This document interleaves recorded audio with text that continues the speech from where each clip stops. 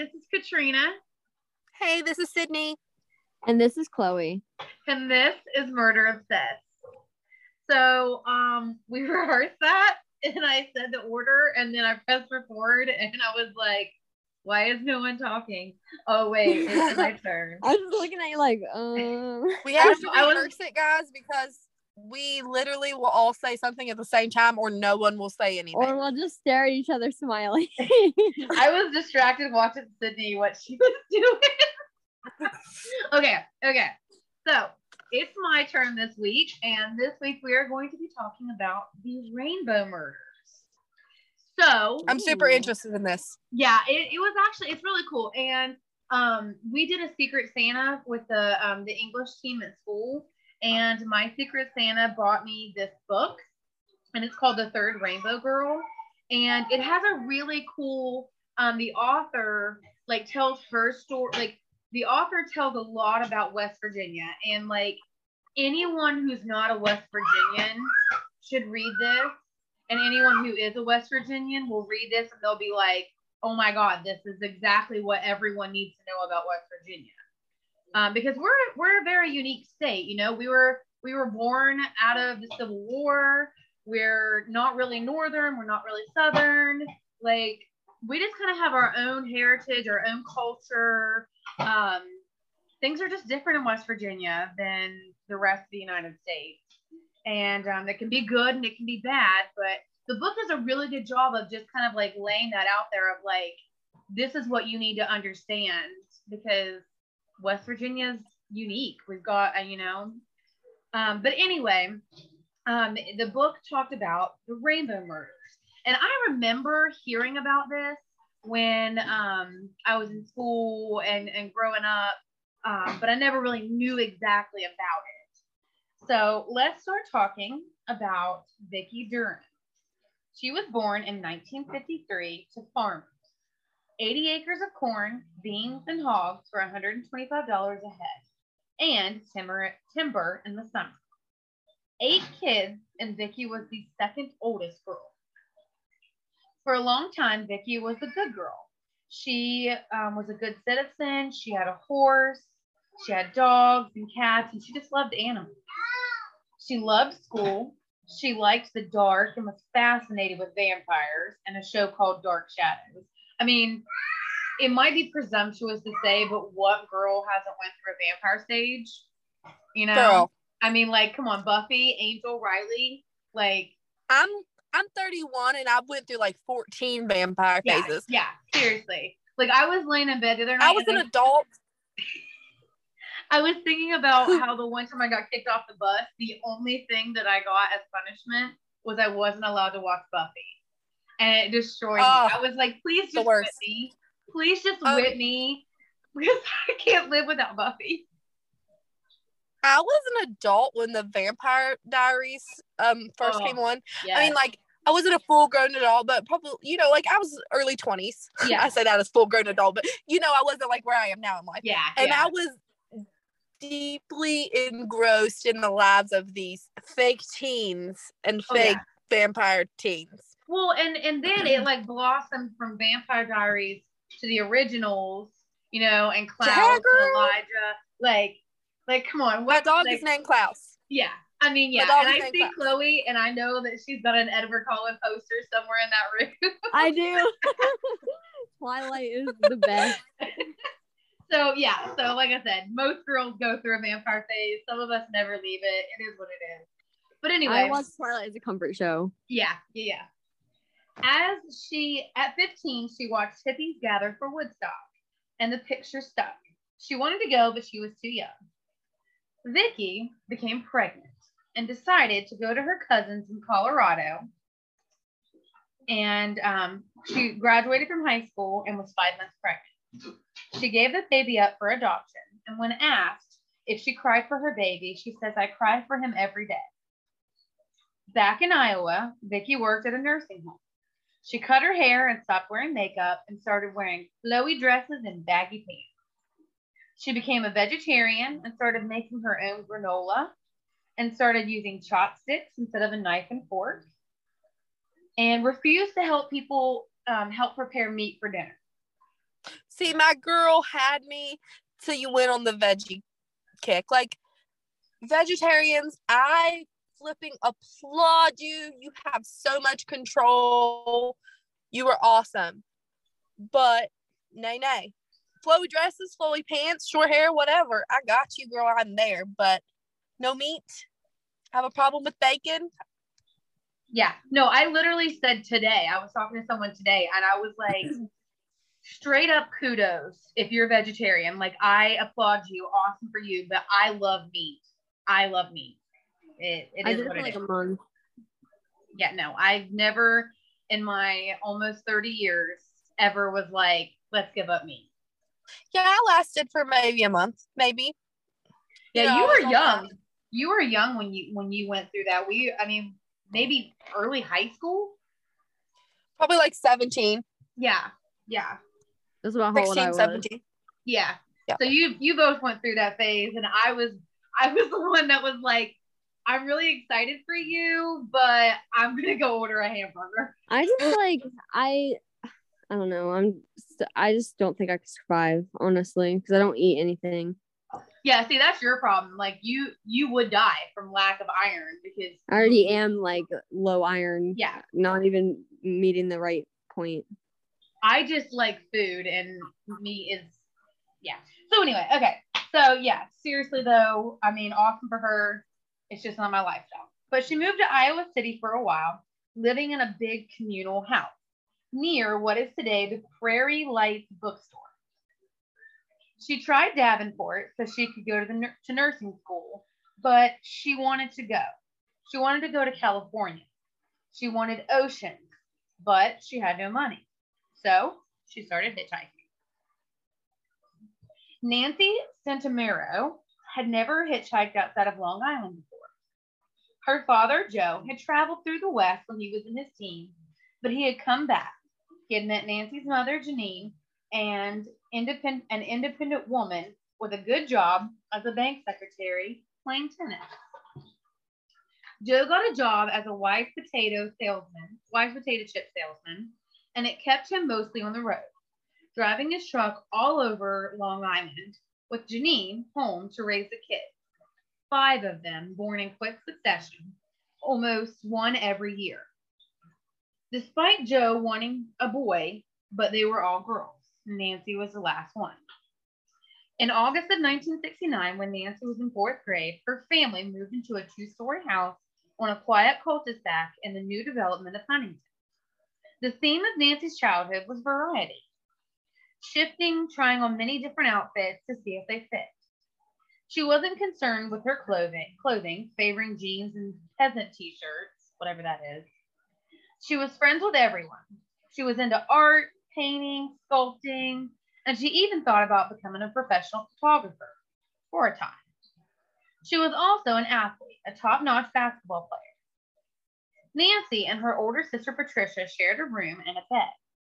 Nancy's father believed the man was the head of the household who worked and expected dinner on the table when he got home. The family, his wife, 5 daughters, and youngest, a son, finally, named Peter, mostly deferred to Joe's wishes.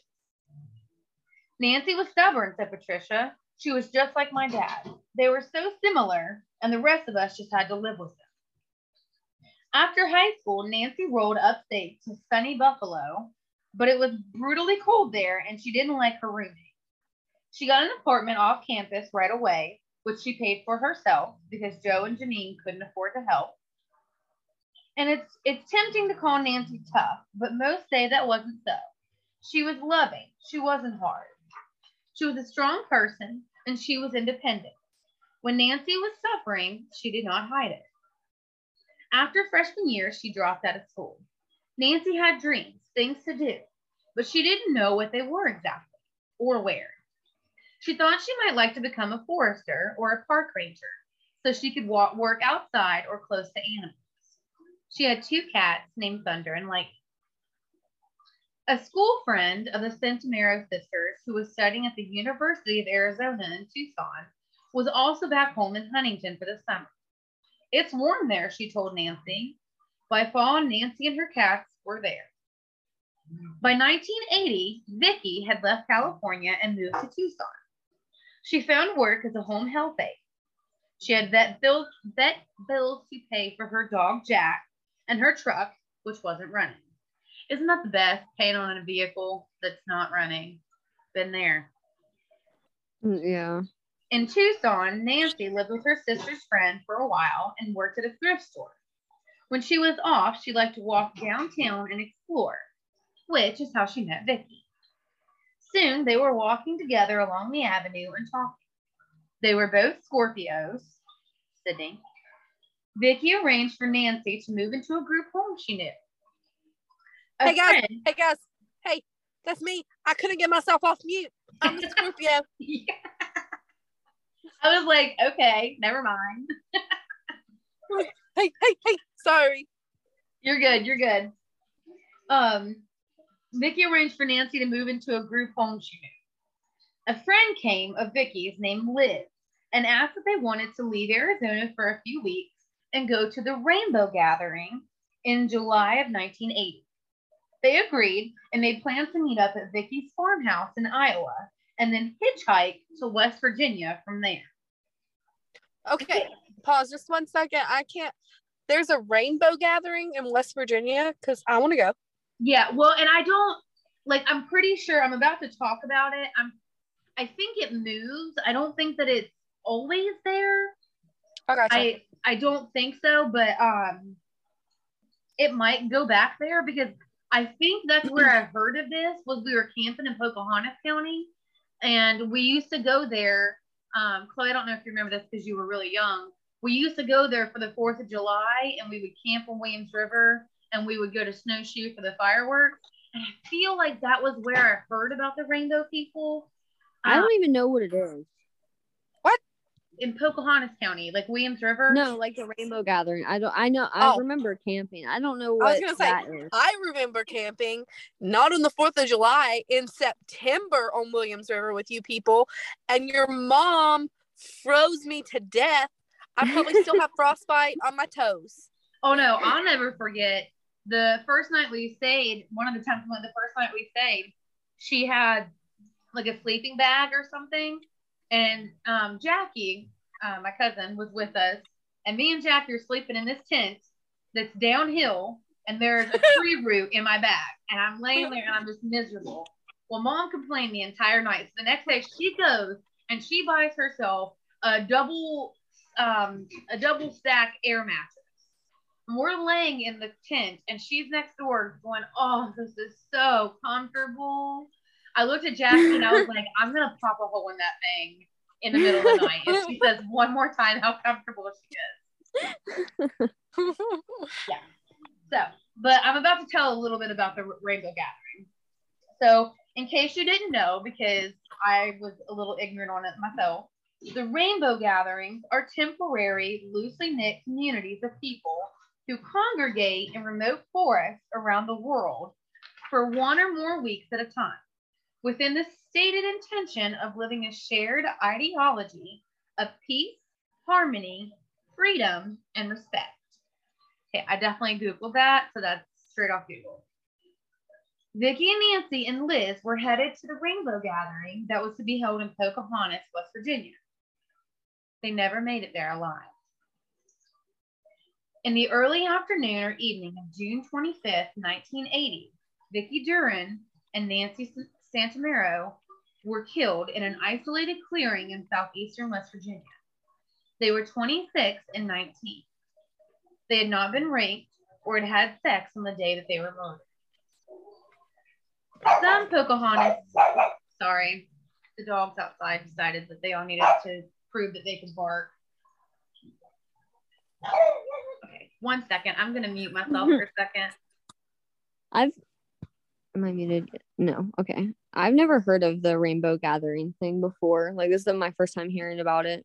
Yeah, me either. And like, my Uncle Eric was married to like a diehard hippie. Well, that's what I was thinking. I was like, is it just like do they just go and get high a bunch and then like just chill? I mean, just from what the Google whatever, like I can see Natalie like that being her thing, and I mean, she would have been young. She was younger in the 80s, you know, but still, I never heard of it. Yeah. Well, some Pocahontas Countyans were upset at the disruption of the rainbow gatherings because it had caused a disruption in their life. And,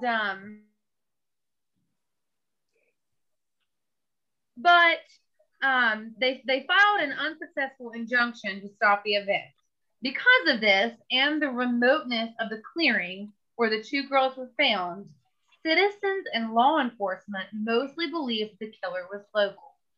So because the people in the county had filed an injunction to not allow the rainbow gathering to happen, and because dang dirty hippies. Yeah. And because of where the bodies were found, it was super remote location. Like, we live in West Virginia, so we understand what back roads are, and it's not daunting to us. And all of us have been in Pocahontas County, which is literally nothing but back roads. They're daunting to me. Yeah. So it was such a remote place that no one believed that an outsider would have found that and put the bodies there. It had to be someone who lived there that knew the roads and stuff. Yeah. Now, no one was prosecuted for Vicki and Nancy's murders for 13 years. Eventually, I'm about to commit murder if my kid slams the door behind me one more time. Anyway, eventually, 9 local people were arrested and charged with crimes connected to the killing. 3 more. 9? 9. Yeah, it gets wild. This case had my head whiplash going back and forth. It's nuts. 3 more were named suspects by law enforcement. 2 confessed, 4 accused another in sworn statements or testimonies, and the accused were all men who made their living by working the land, farming, hauling timber, cutting locust posts, or baling hay. In 1993, the state of West Virginia chose to pursue a trial against 1 man only. Why 1? Well, when you read the book, it gives you a lot of details, but I would have to have 3 parts to give you all the details. And it's really a book you should read. But when it comes down to it, and all of these men that were arrested and charged and interviewed, eventually they all pointed a finger at one person. Gotcha. So I'm going to talk about it a little bit more, but a local farmer named Jacob Beard, whom it deemed the trigger man. Okay, so even though a lot of people were involved, he was the one that they said pulled the trigger. Beard was considered originally a suspect because he called Vicki's parents twice and refused to say who he was. He called them and was saying no one down here is taking this case seriously. Someone should go to jail for what calling them and telling them that. But then when they asked who he was, he refused to give his name. And so the Vicki's family called the police, and they're like, hey, this dude from West Virginia called us and was saying all this. So they put a tracer on their phone, and when he called again, it tracked it was Jacob Beard. So it was just super suspicious to call him twice and refuse to say his name. It was that is really weird. Yeah, he was really suspicious about it. I wonder what the fascination with that is. That's just weird that he would do that. If say he did murder her, he's all right, now I'm gonna call the parents multiple times. Weird. But the state's case, maybe is that what do they call it? I'm babbling. Almost like a killer's remorse type thing. Yeah. So that was kind of what narrowed the scope down to Jacob Beard. And the state's case rested on the word of 2 of the 9 men. Both were offered immunity in exchange for their testimony. 3 men, prosecution witnesses testified, had picked up Vicky and Nancy hitchhiking. They drove them to the woods where other men joined in to party. The men drank and smoked marijuana, and the prosecution's theory continued that they tried to rape Nancy and Vicky, but when the women struggled too much and threatened to go to the police, Beard was said to have shot them. One of the witnesses had less than a 3rd grade education, and the other said that he had repressed his memories of the murder. For many years. Just to like add, whatever. I know, the theories on West Virginia, but not all of us are uneducated. A lot of people are heavily educated from West Virginia. Yeah. So like, I hate that that's always, well, he had a 3rd grade education. Well, not everyone from here only has a 3rd grade education. And honestly, it does make me angry too, because I want to be like, so you're going to tell me that every other state in the United States has fully educated people? There's no one in any other state that dropped out. Like, really? Like, you really want to go that way? Because and some of the people also that would have, like, they dropped out of school in middle school or whatever, they have so much like life experience knowledge because they had to help support their families, that it doesn't matter what kind of doctorate you have, you're not going to outsmart them because they are just like, they have worldly intelligence. If that makes like sense. The things that they could do, I like all of the things that these people do, I could not do on my best day. So like, I can teach and I got my master's degree, but you get me out there to haul timber and I'm gonna kill myself because I have no clue what I'm doing. And baling hay, I've told people, I'm a Christian. When I die, I'm going to heaven. But if I would go to hell, I'd be baling hay for eternity. That would be my hell because I hate baling hay. It's awful. Anyway. Okay, so the other man said that he repressed his memories of the murder for many years, but later recovered them. Okay, and that's not like rare. Like, that happens. Like, people repress memories and stuff. Like, it's also a hot mess, to say the least. But one thing that is clear, my kid just slammed another door and I want to pitch my phone at him. Both witnesses were physically assaulted by West Virginia State Police officers, because a lot of it was a mess because investigative techniques were, I'm going to beat you until you talk. And we know that people under that type of pressure don't always say the truth. A lot of times they say what they think that the police want to hear. That happens. So I'm not going to get flack on that. I'm just telling you what I read in the book. But as I read the book, the story of the investigation and trial literally made my head spin. When it began, all the men were being questioned, had no freaking clue about anything. They were like, what? Like, we know these 2 girls were killed, but like, we didn't have anything to do with it. But by the end, everyone was pointing fingers, saying that they would testify in court that one of the other men did it. Eventually, all the fingers pointed at Beard. Whether the hands were pushed to point that way or not, you'll have to make that up on your own. But the court jury did believe the proceedings and testimonies and found Beard guilty of murder in the 1st degree on both accounts and was sentenced to life in prison. Now, West Virginia don't have we don't have the death penalty, correct? I'm pretty sure we don't, because I mean, that's 2 counts of 1st degree murder. I would assume that would be, I'm pretty sure we don't, which is really weird. I was gonna say that's really surprising that we don't. I know, to me. We're a very conservative state, but I don't know. We don't believe, and my husband's a cop, so I can say this. we don't believe in capital punishment, and you can kill your kid and serve like 10 years. But if, oh my gosh, if we catch you with the Mary Jane, you're going to jail for life. For life. You dang pot smoking hippies. Oh, yeah.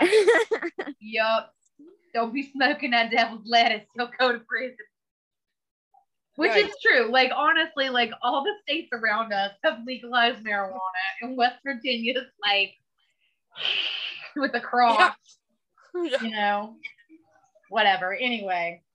All right. So now I'm not a pothead, by the way. I don't even smoke marijuana for anything. Like, I just, for some reason, get up in my feelings about it. And I'm super conservative. Tyler's always like, are you kidding me? And I'm like, well, you know, I just, like, he will even say to me sometimes, like, talking in police matters, he'll be like, do you know how many domestics, you know, or mental hygienes or whatever I've went on involving marijuana?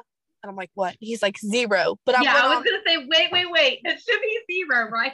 Yeah, he's like, but I've went on numerous for alcohol, like people being drunk, and that's perfectly legal. So just saying. I have a lot of opinions about that, because that's true. Like, what I say is, people don't smoke weed and fight.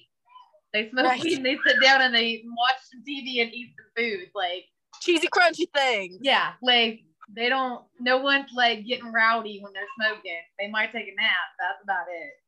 But yeah. Bad bologna sandwich. Yeah. So I have a lot of opinions, but it's not legal in West Virginia yet. I believe it'll come. This isn't petty. No, it's not petty. This is not petty. Tune in for a marijuana talk on petty. We do need one, because I feel like we could do a lot of educationally centered conversation. But I'm about to blow y'all's minds, because I'm going to introduce our next character, James Clayton Vaughn. So let me give you the rundown on this guy. He was born in Mobile, Alabama, where he lived with his mother, 2 sisters, and a brother. His dad left when he was 8. Vaughn's mother starved and beat him and sent him to sleep outside under some pine trees often. For reasons unknown, Vaughn took the brunt of his mother's rage. By his teenage years, he was blind in one eye, and his skull was cracked many times over. Oh my gosh. I know.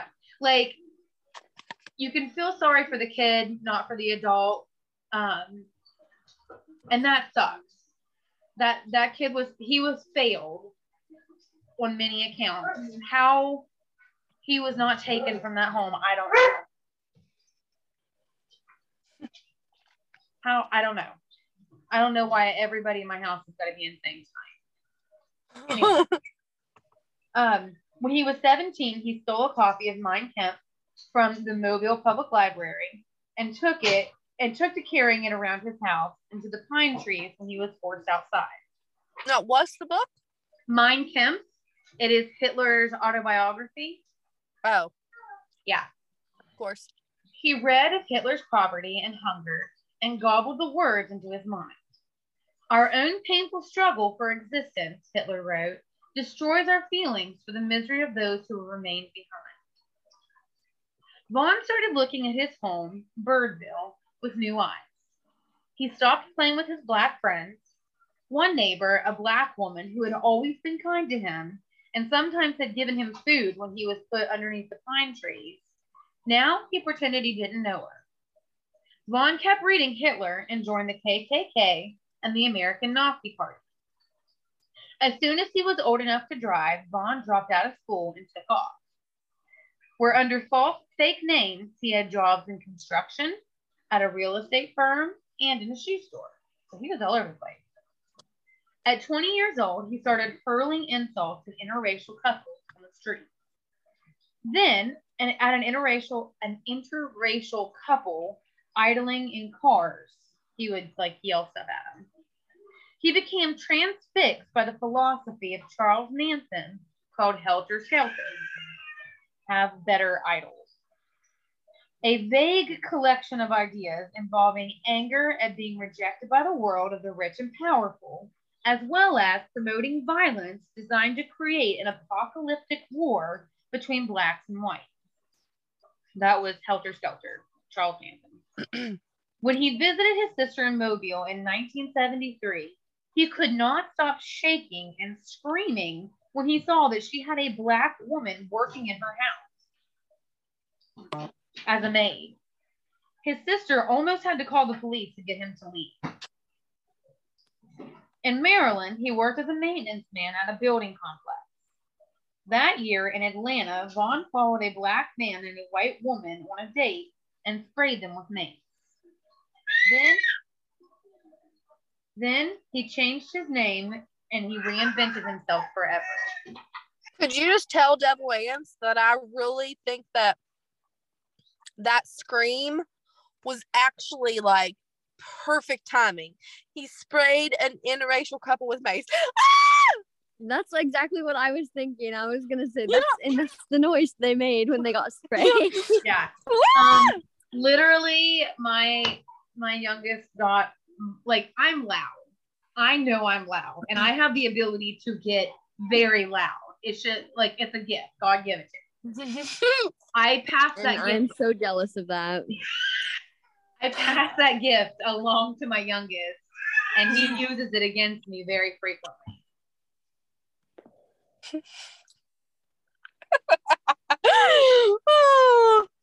Okay. Katrina got the loudness. I got the RBF. Yes. I'm so jealous of your RBF because I have resting, approachable face, and it just makes people feel like they can talk to me. And I'm not mean. I'm nice. But so, since I didn't get either one of those, but your mom was a big part of my upbringing, I'm wondering maybe if I didn't get her sarcasm.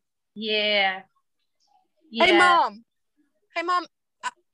I broke a plate. What do you mean you broke a plate? My God, that used to kill me. I'm like, what do you mean? What do you mean? What do I mean? I mean, I broke your plate. Yeah. Okay. But he reinvented himself, Vaughn did, and he took the name Joseph Paul Franklin. Bombs came next. In July 1977, and within days of each other, Franklin used a sophisticated electrical detonator to blow a hole through the front home of Morris Amate, the face of pro-Israel politics in Washington, and then pushed 50 pounds of water gel explosives and fire sticks of dynamite into a crawl space in a small Orthodox synagogue in Chattanooga. In the month following the bombings, Franklin got it in mind to drive to Wisconsin to kill a judge who had released 2 black men accused of raping a white woman.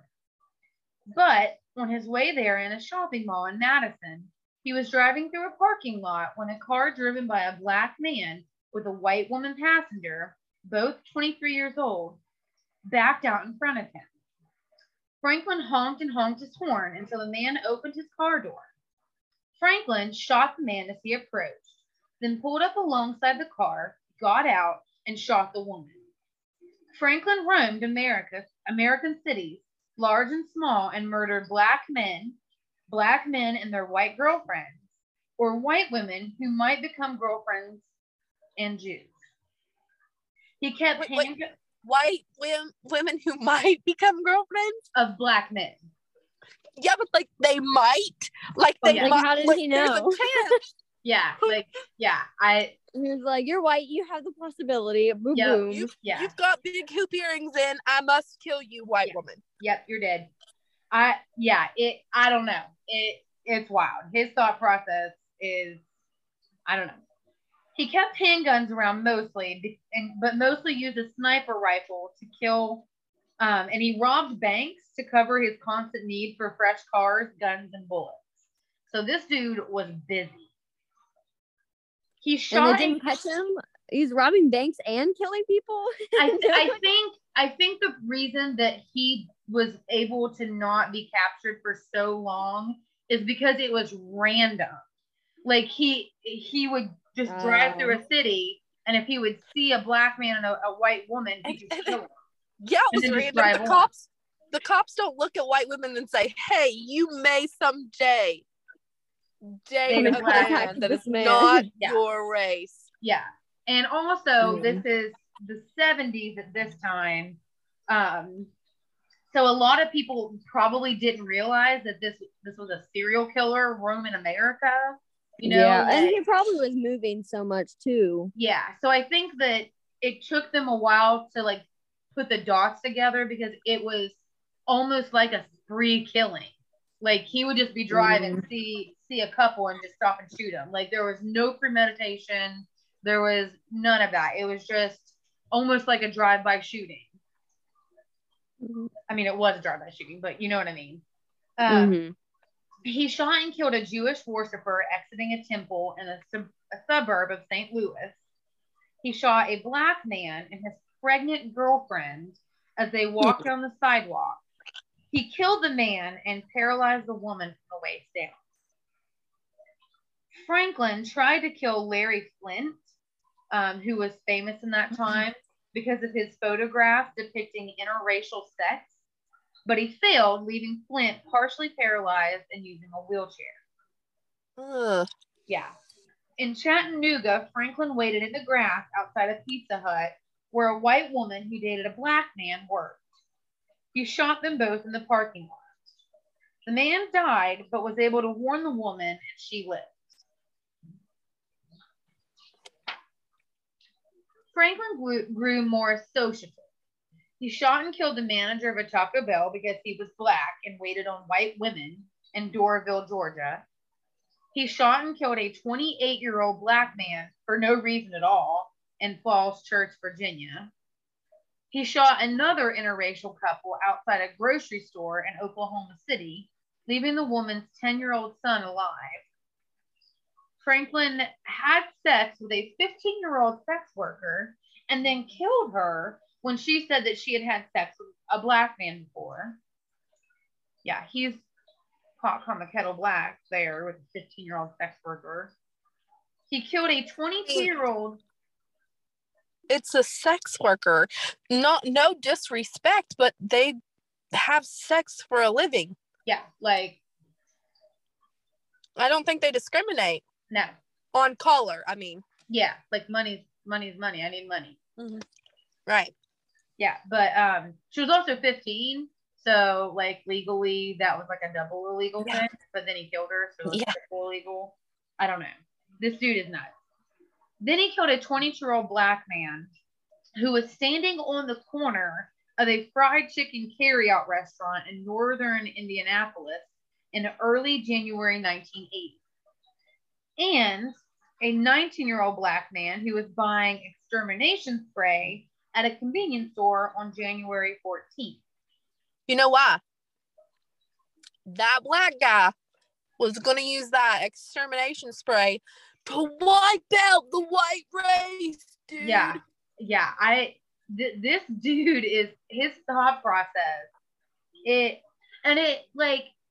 really bugs me that he had no, like, it wasn't like he had a super awful thing happen between him and black people, because he had black friends as a child. There was an older black lady who would literally give him food when he was forced to sleep outside under trees. Like, he has had no reason to have this kind of hate. And in fact, the only race that treated him like trash, that made him blind in one eye and cracked his skull, was his white mother. Right. So the hate that he found in his heart for these people, just, I don't know. He killed a white college student hiking her way home from college in an isolated state in Wisconsin because she said that she would consider having sex with a black man. Yeah. He shot but failed to kill civil rights leader Veman Jordan outside a Marriott Inn in Fort Wayne, Indiana. And in Cincinnati, he camped out on a railroad trestle with his sniper rifle, waiting for an interracial couple to come out of a motel. When they didn't, he got bored and shot 2 black children at random. Cousins, 13 and 14 years old, on their way to split $1 to buy candy. In June 1980, he killed a 22-year-old black man and his white girlfriend as they walked over the Washington State Bridge in downtown Johnstown, PA. Later that year in Salt Lake City at Liberty Park, he spotted two black boys, 18 and 22, jogging with two white girls who were both 15. Franklin opened fire, killing the two boys. The girls came away with shrapnel in their skin, but alive. So you can see, like, he has been killing in St. Louis, in Madison, in Chattanooga, in Washington, Georgia, Virginia, Cincinnati, Indiana, Pennsylvania, like Salt Lake City. Like, this dude has been all over the United States. Oh, Franklin's flesh was peppered with tattoos, but it was the one of the Grim Reaper on his right forearm, done in delicate line work, that got him caught. In October 1980, a Florida blood bank employee recognized it as he waited, sleeves rolled up, to sell his blood at a plasma center. It was Utah that tried him first for murdering the two young joggers. Franklin was given 2 life sentences. He was transferred to a federal penitentiary in Illinois, where he became the recipient of visits from law enforcement agents from multiple states. He spoke to most of them except Missouri, because Missouri had the death penalty. He was convicted of 8 murders in the court, but if you count all that he confessed to, it's at least 20. Ugh. I know. During one of these confessions, he mentioned that he had killed 2 hitchhikers in West Virginia, where, he said, Beckley County, which, if you don't know, Beckley is not a county. He said he picked them up en route to Lexington, Kentucky, from robbing a North Carolina bank. He said that they were of average build, one with medium brown hair, one with light brown hair, looking kind of sleazy, hippie type, kind of scruffy looking. That's what he said. He picked the women up, got gas, and said he drove a couple hours to a remote location to kill them because he believed the women were into communism and had been friends with or possibly dated black men in the past. Eye roll. Investigators prosecuting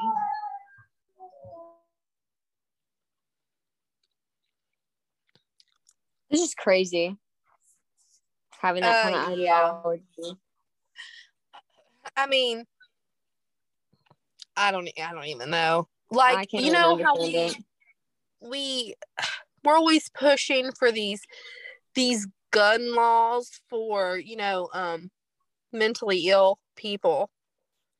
But I feel like not that that's a problem. Not that I'm saying that's a problem, but like, this was a mentally ill person who legit just went to a library and found all that he needed there. Yeah. And it's like, when I read that, part of me was like, I really don't feel like Mein Kampf should be in the library, but I'm also like hardcore against banning books. Like, yeah. Like, I don't believe in banning books because there's a reason they're there, but in the wrong hands, like, so many serial killers have like quoted or like been found or like have used The Catcher in the Rye at J.D. Salinger as like quoted them or used it as like a reason why they did it, or like they really inspiration character. Yeah. And it's like, I read that and I'm like, no, dude, like, he's just an ass. Like, he's just selfish. Like, I don't get, but in the wrong hands. Mm-hmm.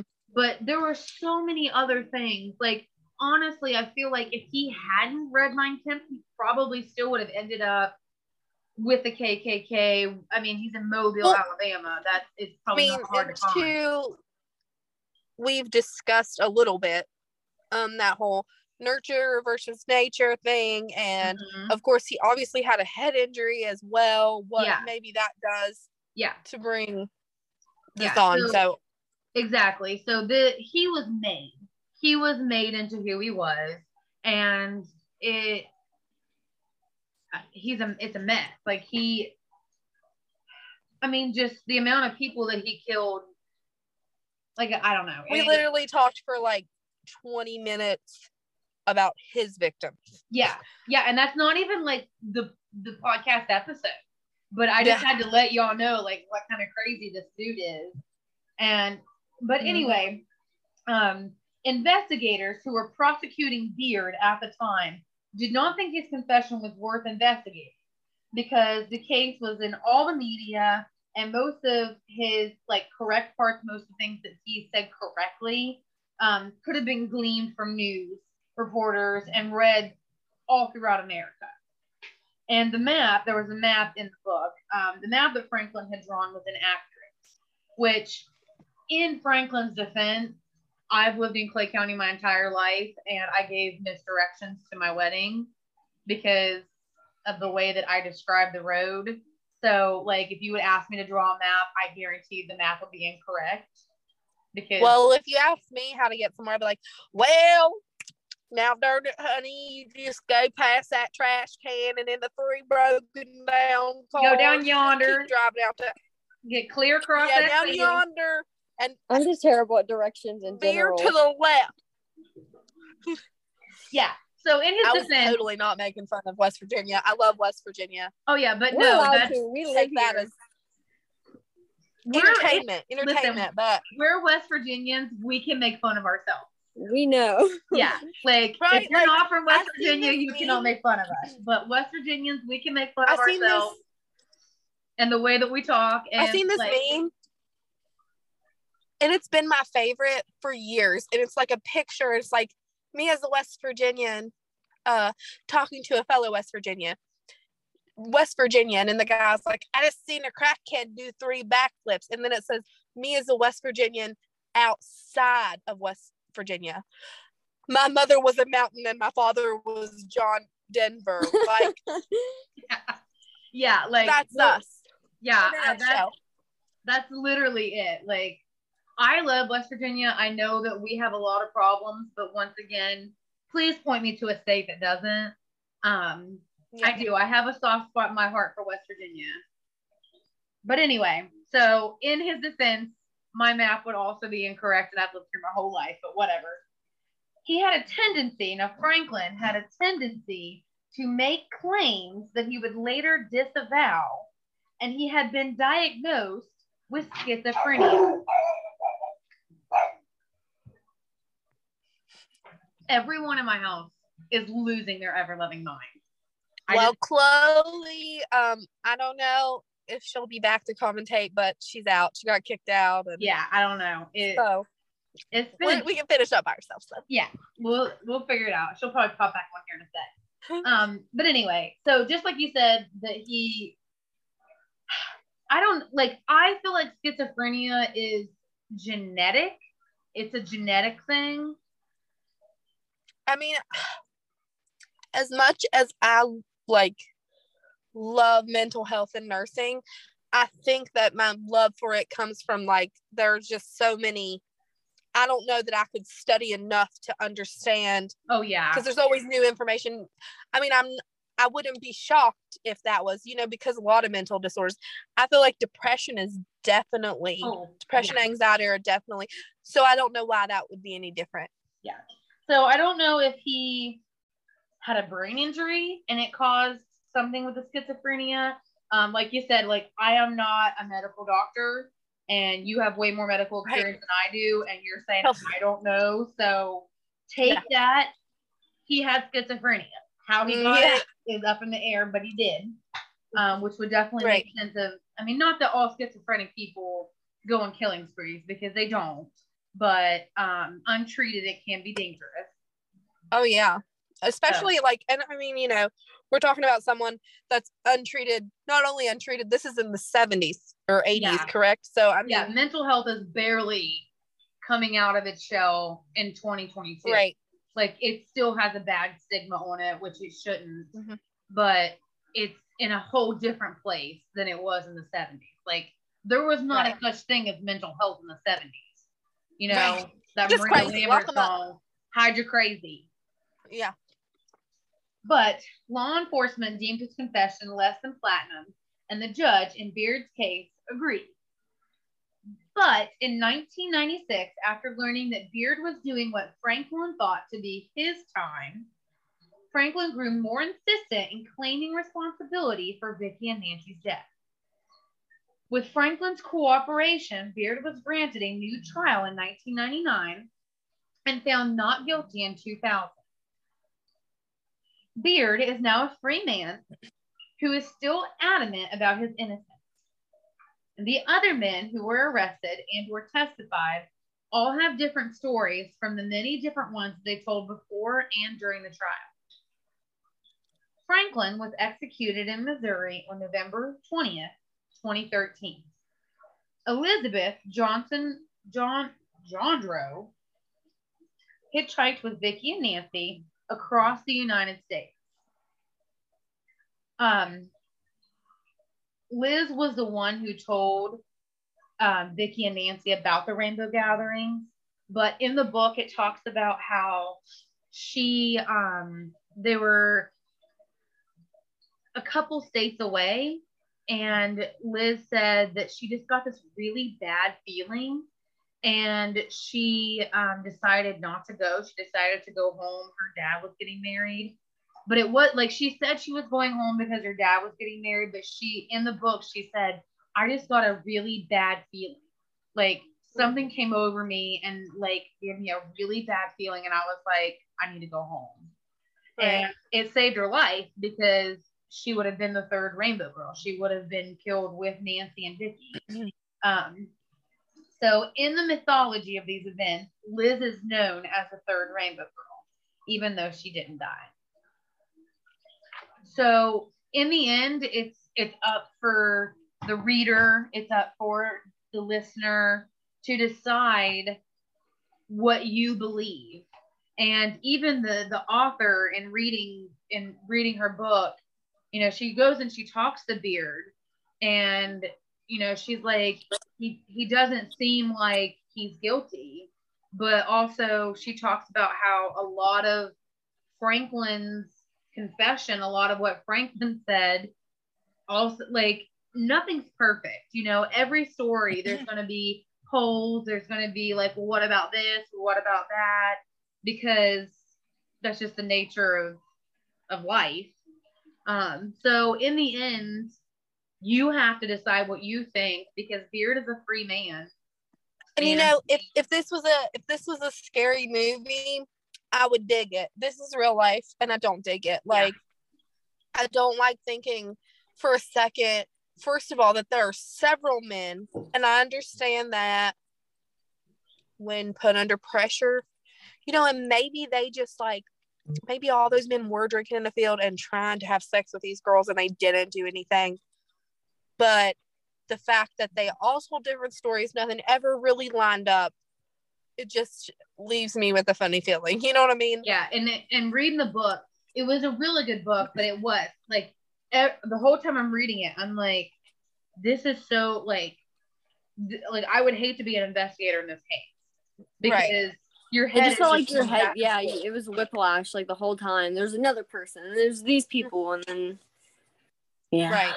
And then in the end, you just have to decide what you think. Like, do you think that the serial killer Franklin killed them, or do you think that they were actually killed by a Pocahontas County local?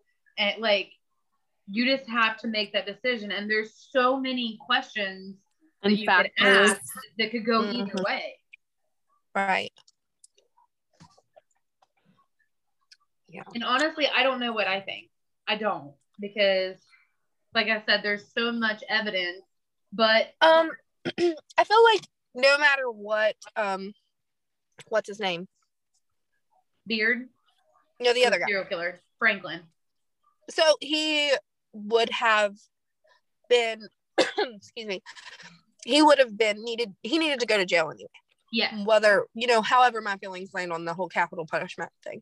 Yeah. But I don't believe for a second that those other men are innocent of everything. They may have not killed these women, but they were involved in something, and I don't know. And that's part of it. Like, if you're telling the truth, then your story doesn't change. Like, the truth is the truth. Right. No matter how many times you punch me, the truth is the truth. But I've also never been in an interrogation room where a police officer is beating the shit out of me. So I mean, correct. Yeah. I don't know. And like I said, this happened in the 80s, and there's been a lot of police reform, a lot of changes in the way that people do things, good and bad. But I do believe that, I don't know. I feel like something happened. And like I said in the very beginning, if you do not know Southern West Virginian roads, good luck. Yeah. Stay off of them. It's the best bet. Yeah, stay off of them. Because for one, we're in the Appalachian Mountains, and you can be going one way, take a curve, and you're going the exact opposite direction. I know how they are, and I will not drive on them because it's just like, no. I had a significant other one time that was from North Carolina, moved to Huntington, and he was coming over here for something. We were already separated, but I remember him telling me, like, I tried to drive like you drive on those roads, and he'd actually stayed up here with me a lot. I tried to drive like you did on those roads, and it's just not possible. I just can't do it. Oh, yeah. And I mean, he never drove several times. So, I would go like 80 on Peach Orchard, and someone who's never drove that, they could wreck going 30. That would be me. Yeah, because it like you are. I'm already not a good driver. I've never drove on those roads actually, but like I know I've ridden the car enough to know how dangerous they can be in the matter of 5 seconds. Yeah. So just him saying that he drove out to a remote location and then was able to get out of said remote location and not get lost. Like, yeah. Was it during the day or was it at night? It was during the day because the book starts with the man who found them. And it talked about the road that was turned up to go, like, there was like 4 turnoffs. But one of the turnoffs, if you didn't know it was there, you would miss it. And the dude who said, literally, I live here and sometimes I miss this turn. You know, like, we all know a road like that. If you do not know where that road is, you're going to drive past it and be like, crap, the road is back there. Yeah. So it just. I would say if it's at night, there is like absolutely no way to find your way out because everything looks the exact same. Oh yeah, and it's not like there's especially like where we are all from. There's no street lights. No, you know what I mean? Yeah, it's a 1-lane road that they just paved 10 years ago. So you got the moon, and that's what you got. Is the moon? Your headlights. And Jesus also, be my God. Yeah, take the wheel, Jesus, because I'm blocked. Shoot, there was something else I was gonna say and I done forgot what it was because that was funny. Yeah, I don't know. I just back and forth because I don't know why he would latch onto that and like say I did that and like get another man out of prison. I don't know. It's crazy. Right. Well, that's what I was saying earlier. I've been watching SVU again, Law and Order. Oh, yeah. One of my favorite shows. It is so crazy watching these people talking like to the police and like why they lie, the reasons that they like trying to save someone else. It's just so crazy, like their thought process, and the police are just trying to make sense of it and stuff. And I find it so interesting, like how these people will lie because they don't want the police to find out this one detail about them. Yep. Crazy. Oh yeah. So, keep in mind even though I'm sure you made a really good point right there, Chloe, after you said Law and Order, I was watching you talk and all I could hear was dun dun dun dun dun. Yeah. Oh my gosh, yesterday I was watching it and every time the theme plays, I like sing along to it. Wyatt has never heard me do this before. I'm like getting into it, singing really loud, and all of a sudden I look over and Wyatt's just standing in the doorway looking at me. I'm like, oh, hello. Hello. Thank you for coming to my TED Talk. But seriously, like the book, like it's an awful story, you know, and murder is never good. I'm gonna need to lose my mind on these children when I'm done with this recording. But they're so cute. It does a really good job of, hold on, let me go get him. It does a really good job of talking about West Virginia. We understand. I feel like anyone listening knows what it's like to have kids, or at least has been around people with kids. Right. Yeah. And guys, like all you have to do is make us famous, and we'll get a studio to do this in. Yeah. And no kids allowed. Then you won't have to listen to it ever again. Yeah. Yeah. You won't hear dogs. I'll mute myself instead of chomping my gum. Like the things I will do for you. We'll get microphones. It sounds nice. It'll be so good. Oh, that sounds nice. Okay, so we probably should go ahead and end this episode because I feel like it's been a minute. I'm Katrina. I'm Sydney. And this is Chloe. And this has been Murder Obsessed. Stay listening. Stay murder obsessed. But please do not be like Franklin and be obsessed with murdering. Bye. Later. Bye.